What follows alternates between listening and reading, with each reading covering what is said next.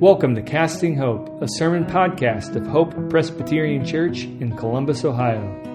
My name is Joe Hack, pastor at Hope, and we are so glad that you are listening in. We would love to connect with you in person at our Sunday gathering. In the meantime, we hope this message points you to Jesus, the reason we gather. Last week I was watching a football game. We'll just call it a football game. I was watching a football game with family, and at one point I said, I really hope we make this first down. And it was at that very moment that I expressed what we could call if hope. See, I had no idea if we would actually make the pass. I had no idea if we would make the run. I had no idea if we would make that first down. But I hoped we would. I hoped we would. And that's how I was using the word hope. If hope. And if hope is the way that most of us use the word hope, isn't it? But as Jesus followers, I think we have access to a totally different kind of hope. We could call it when hope. Not if, but when. Not if, but when hope. See, when it comes to the promises of God, it is a matter of when, not if, always. I'll say that again. When it comes to the promises of God, it is a matter of when, not if. This is the first Sunday in Advent, and Advent means arrival. Advent comes from the Latin word adventus. It means arrival. And so the global church has decided and spends 4 weeks focusing on the arrivals of Jesus. And notice I said plural, arrivals. Tichborne explains how there are actually 3 arrivals that the church celebrates during this season. His incarnation in the past, his return in the future, and in between these 2 events, Jesus invades our personal stories by the Holy Spirit. And we know his presence, even now, as I preach. So Advent gives us a when, not if, hope. As surely as Jesus came to our world in Christmas, he will surely come again in the future. That is a when, not if, hope. And as surely as we have a relationship with Jesus today, so also will Jesus appear to us in the future. Our hope is a when, not if, hope, because our hope is Jesus. Our hope is a person. The promises of God, Jesus is yes to all of the promises of God. And this when, not if hope about the future, I think ought to give us a unique way of living today. And that's what we want to explore during Advent at Hope Church. At the airport, I think you can tell where people are going based off of how they're dressed and how they're acting. And so if they're heading to Florida, usually they're wearing sandals in 32-degree weather, right? Or usually there's a lightness in their shoulders. You can tell they're heading somewhere nice to relax. And on the contrary, you can tell those who are heading to a very stressful work conference based off what they're wearing. Their shoulders are tight. You can tell they're on a mission. They're all business. And in the same way, our life, our posture today is meant to clue people in to our convictions about the future. The when, not if hope that we all hold ought to shape who we are today. It ought to invite us even into disciplines that will shape us in ways that will now signal to others our convictions about the return of Jesus and what he brings. And so as I said, each week of Advent, we're going to focus on one aspect of Jesus' sure return. And we're going to ask what that means for our life today. Sound good? That's what we're going to explore. This morning, we're going to begin with feasting. Feasting. Yes, I said feasting. What does it mean today that Jesus came and will come again, eating and drinking? Think about that. Let's pray first to find out. Lord, as we reflect on your first Advent, and as we wait on your second Advent, would we experience your promised third coming today? Come into our lives by your word, by your Spirit right now. Whatever defenses we have, would you kindly invite us and even enable us to lay them down so that we could be receptive, hungry for you. Whatever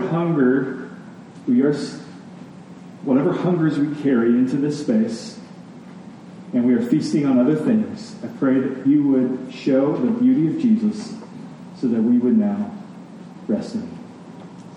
And we ask this in Jesus' name. Amen. Well, I received my Spotify Wrapped this week. Did you guys receive that? Here we go. This is how the music service, Spotify, reveals my most listened to artists for the year. And if you're dying to know, I know you're dying to know. You're dying to know. Boom. I'm in the 0.5% fan base, y'all.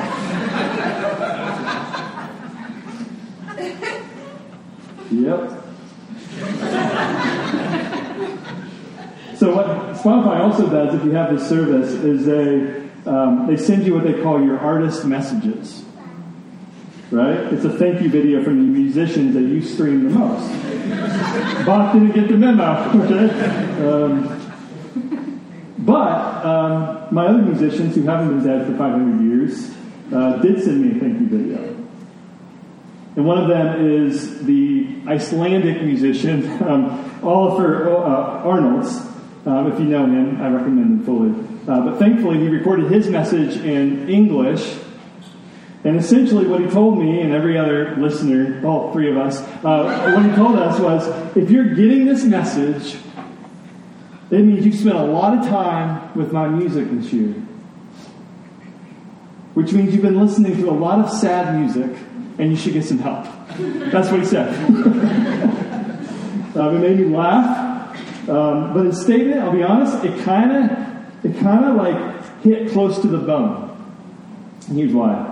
It caused me to kind of reflect on my habits.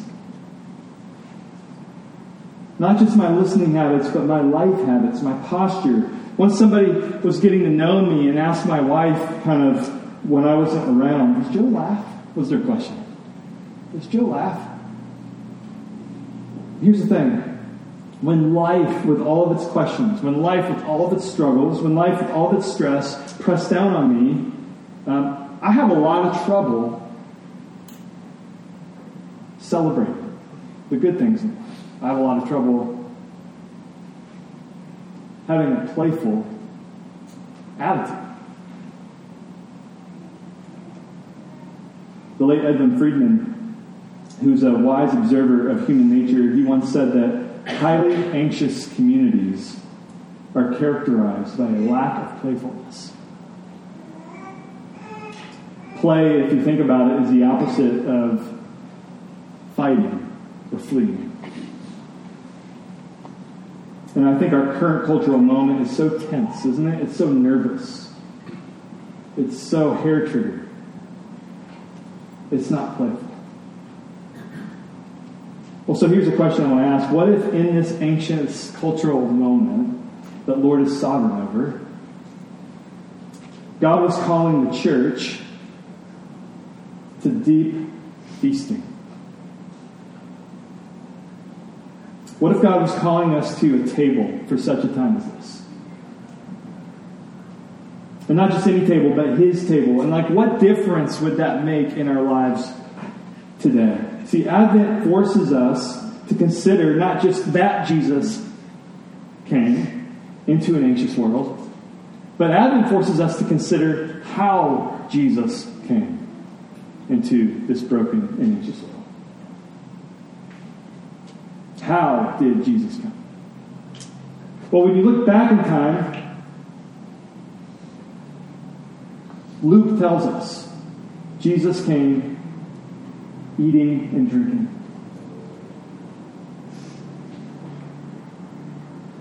And when you look forward in time, Jesus himself says, I will never again drink of this fruit of the vine until that day when I drink it new with you in my Father's kingdom.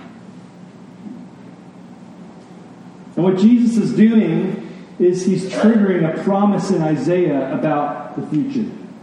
On this mountain, the Lord of hosts will make for all peoples a feast of rich food, a feast of well-aged wine, of rich food full of marrow, of aged wine, well refined.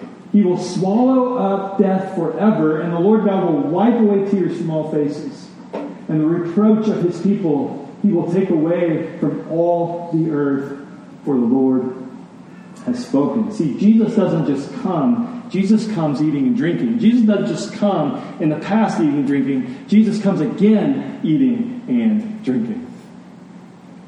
Good. Jesus has a table agenda. And this might surprise some of us because most of us think of Christianity as a killjoy religion. But we just got done walking through the entire Bible as a church. And so it shouldn't surprise you at all that the Messiah came feasting. I mean, after all, feasting was baked into God's calendar. The architecture of time that God invites Israel to live within throughout all of the Old Testament has, we could call, 8 pillars. One of those pillars is a fast, Yom Kippur. The other 7 are feasts.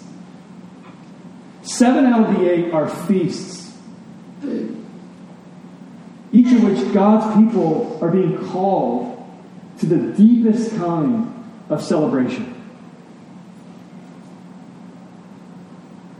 Celebrating his faithfulness, celebrating his goodness, celebrating his kindness to his people, celebrating the good things that God creates and sustains and is renewing.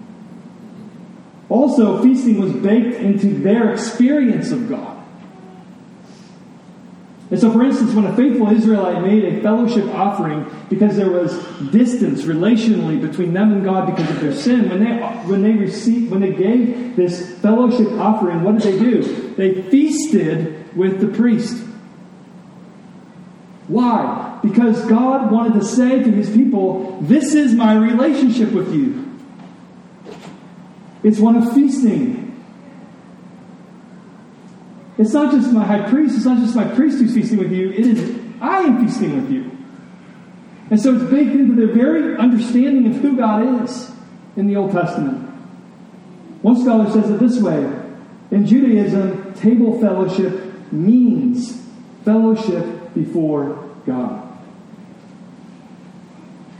And so it shouldn't surprise us that Jesus came eating and drinking. Okay? It shouldn't. But it does, doesn't it? Feasting is baked into God's Word. Jesus is God's Word made flesh. The deepest hope of every one of God's people was a final joyful feast. We read about it in Isaiah. And Jesus is God who takes on flesh, who dies for us as a perfect fellowship offering in order that we might have a forever feast with the Lord. Advent means Jesus comes feasting. Now, I should say this, though. That by itself isn't unique. I think in Jesus' day, and even in our day, like the Roman Empire then, they valued feasting. We value feasting. I mean, we just have Thanksgiving as a culture. So we should ask this: what makes Jesus' feasting unique and uniquely life-giving? So if Jesus had a table agenda, what were his manners? I want to focus on a couple things. First, that Jesus upends. He upends the table manners of his day. And this is significant. He's not just a rebel who likes to be a contrarian. No. Everything he's doing is speaking. He is the Word made flesh. He's saying something to anyone with ears who can hear and eyes that can see. He's pointing to the kingdom. He's pointing to the salvation he brings. And so in the Greco-Roman world of his day, the air that he and others were breathing had highly symbolic table manners. So tables symbolically expressed who had honor and who didn't. Weddings today actually contain an echo of this. When my friends were all getting married, I often, because they were my best friends, was seated at the table of honor. Up front, where everybody could see you. And was even turned towards everybody else. Well, these days, most weddings, I'm practically in the hallway, which is fine. I don't take that personally at all. I had my time. It's gone. That's fine. In Jesus' day, people did take it personally. That was a serious thing. Because table fellowship was everything in that society. One scholar says the ancient dinner table was where folks drew the line. Who was in and who was out. You kind of get echoes of this at the lunch table in school, in high school, in middle school, in elementary. Who is in and who is out. And not just personally, but socially. Who had honor and who had shame. Well, Jesus upends all of this, okay? He purposely upends all this. When he comes eating and drinking, he comes eating and drinking in a way that turns everything upside down. He eats with sinners and tax collectors, and they were certainly in the out crowd. And so Jesus invites folks, as he says, in the highways and in the hedges, those who would be the least to be invited to a table of honor. Jesus is the sovereign king of all creation, and yet in his feasting, his table manners, he serves others and understands himself as a servant at his own meals. He upends everything that in that society they understood feasting to mean, which is why Jesus upsets. He offends our schemes, doesn't he? Our ideas about who's in, who's out. He offends our pride about who God saves and who God doesn't save according to our understanding. And so time and time again, you see two kinds of people in the Gospels. You see those feasting with Jesus and those refusing on the outside. You have feasters and you have refusers. So the Dictionary of Biblical Imagery helped me see this common theme, and they call it the refusal of festivities. Throughout the Bible, we encountered a refuser of festivities. Jonah, think about it, who will not join in the festivities of his enemy nation's salvation, but is outside of the party under the vine. Pharaoh, who refuses Israel when God calls them. Job's friends, who refuse to celebrate with Job's restoration. Michael, who refuses to dance with their brother David, but looks out the window on the outside of his feasting, of his celebrating. And yes, you're probably thinking of it, the Pharisees. We just heard the story of the prodigal son, which ends with a party, and the older brother is where? On the outside, doing what? Refusing festivities. What some people miss is how Luke sets up this story that we heard read. Now the tax collectors and sinners were all drawing near to hear Jesus, and the Pharisees and the scribes grumbled, saying, "This man receives sinners." And what? Eats with them.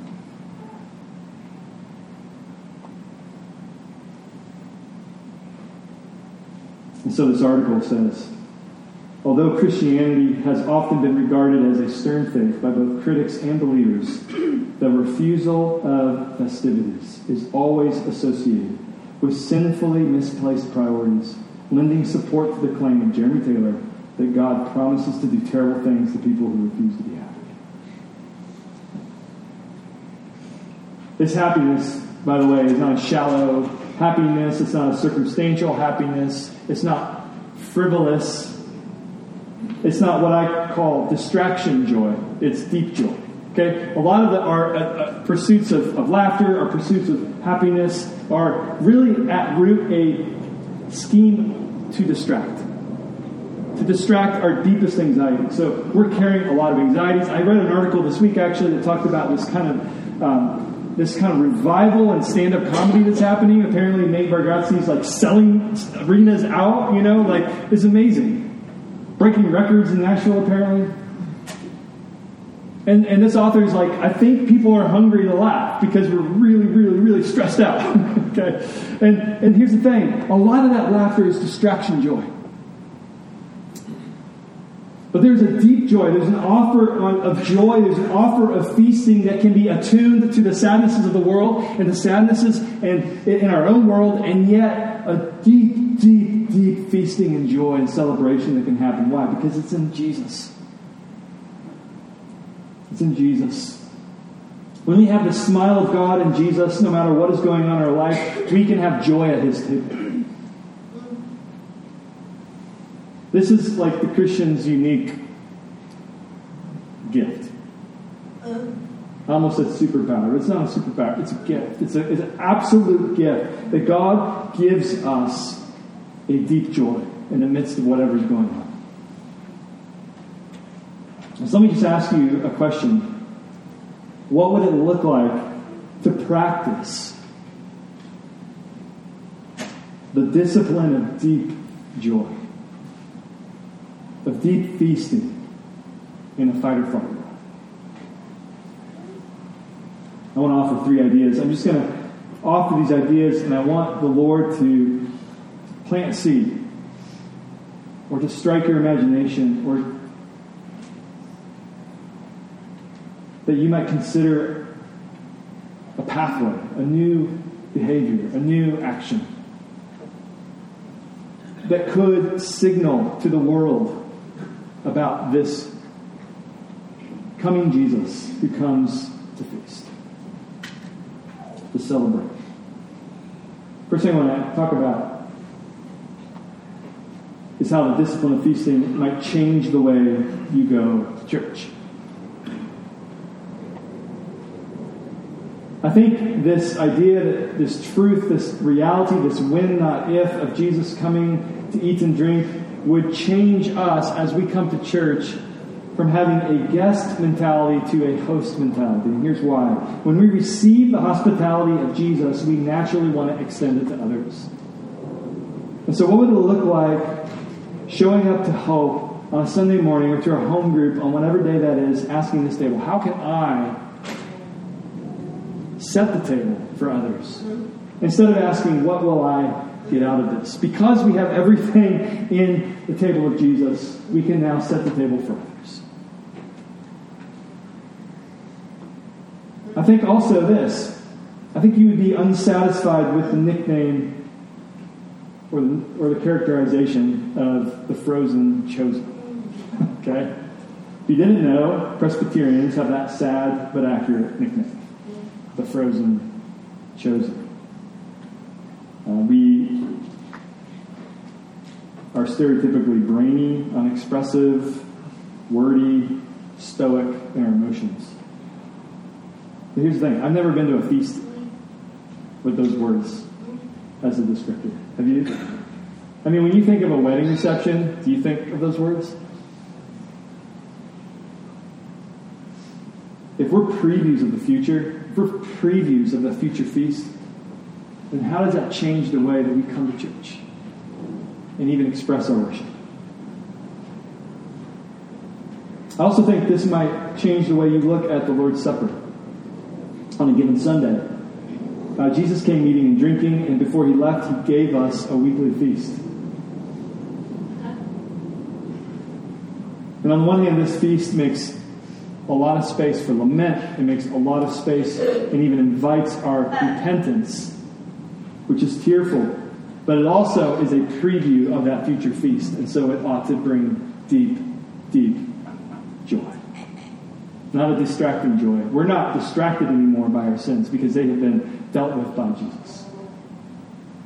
We can look squarely at our sins, and we can look squarely at the suffering of the world and have deep joy at this table. And then lastly, I would say this. You would seek to break down dividing walls in this space.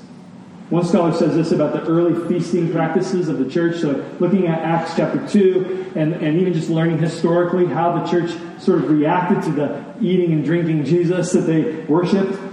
Quote, such meals challenged believers to cross and forsake traditional boundaries between gender, rank, religion, and ethnicity.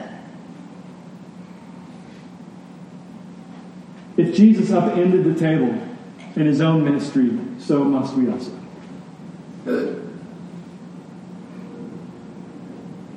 And so what unbiblical and what ungodly boundaries are we upholding at this table that we should tear down? I think the discipline of feasting, of deep feasting, will also change the way you share Jesus with others. I think we would throw more parties than we would otherwise. I think I read a book a while ago. It said, throw a party in Jesus' name. And it's not a bait and switch. You're just throwing a party. You're just throwing a party, inviting people in to eat, to feast, and then inform others how this is shaped by the good news of Jesus. Meals often say way more than their words. I also think it means that as we share Jesus, we would understand ourselves to be inviting people into joy. It's been said by others that too often people standing outside the church think that to follow Jesus is to kind of enter into sort of a rigid moral club.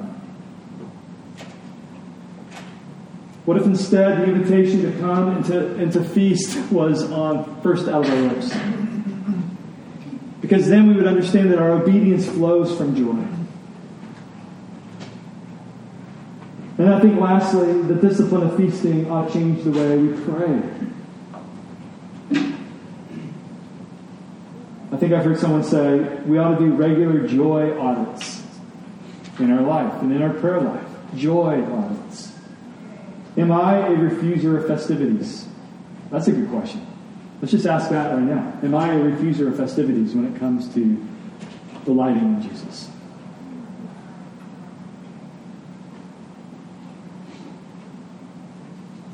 We might value joy as central to our growth in Christ.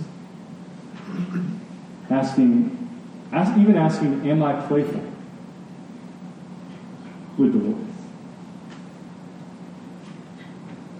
God is holy.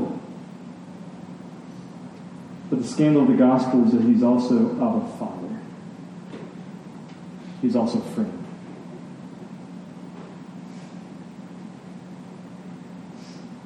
Jesus points to a child and says, you got to enter the kingdom with this.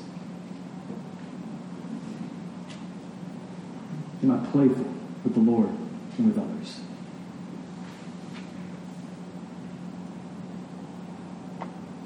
We could ask, does my life of prayer shape me into a preview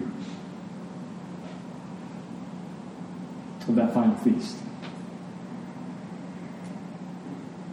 How can my decisions today, how can my actions today preview the feast that I'm heading towards? And what would it look like for people to experience our church, Hope, as a reverent place, but under it a deeply, and above it, a deeply festive place? Not a place of shallow, frivolous happiness, but the deepest kind of anchored festivity. What if instead of fighting and infighting and outfighting, a visitor experienced Hope as a place of feasting?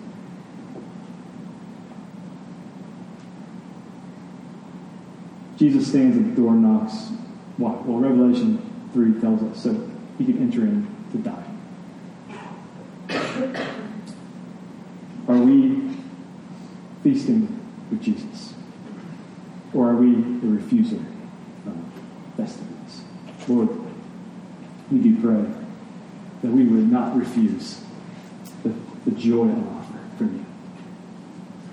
And as we in this Advent season enter into a season of longing, would that longing be met by you, Jesus, who came eating and drinking?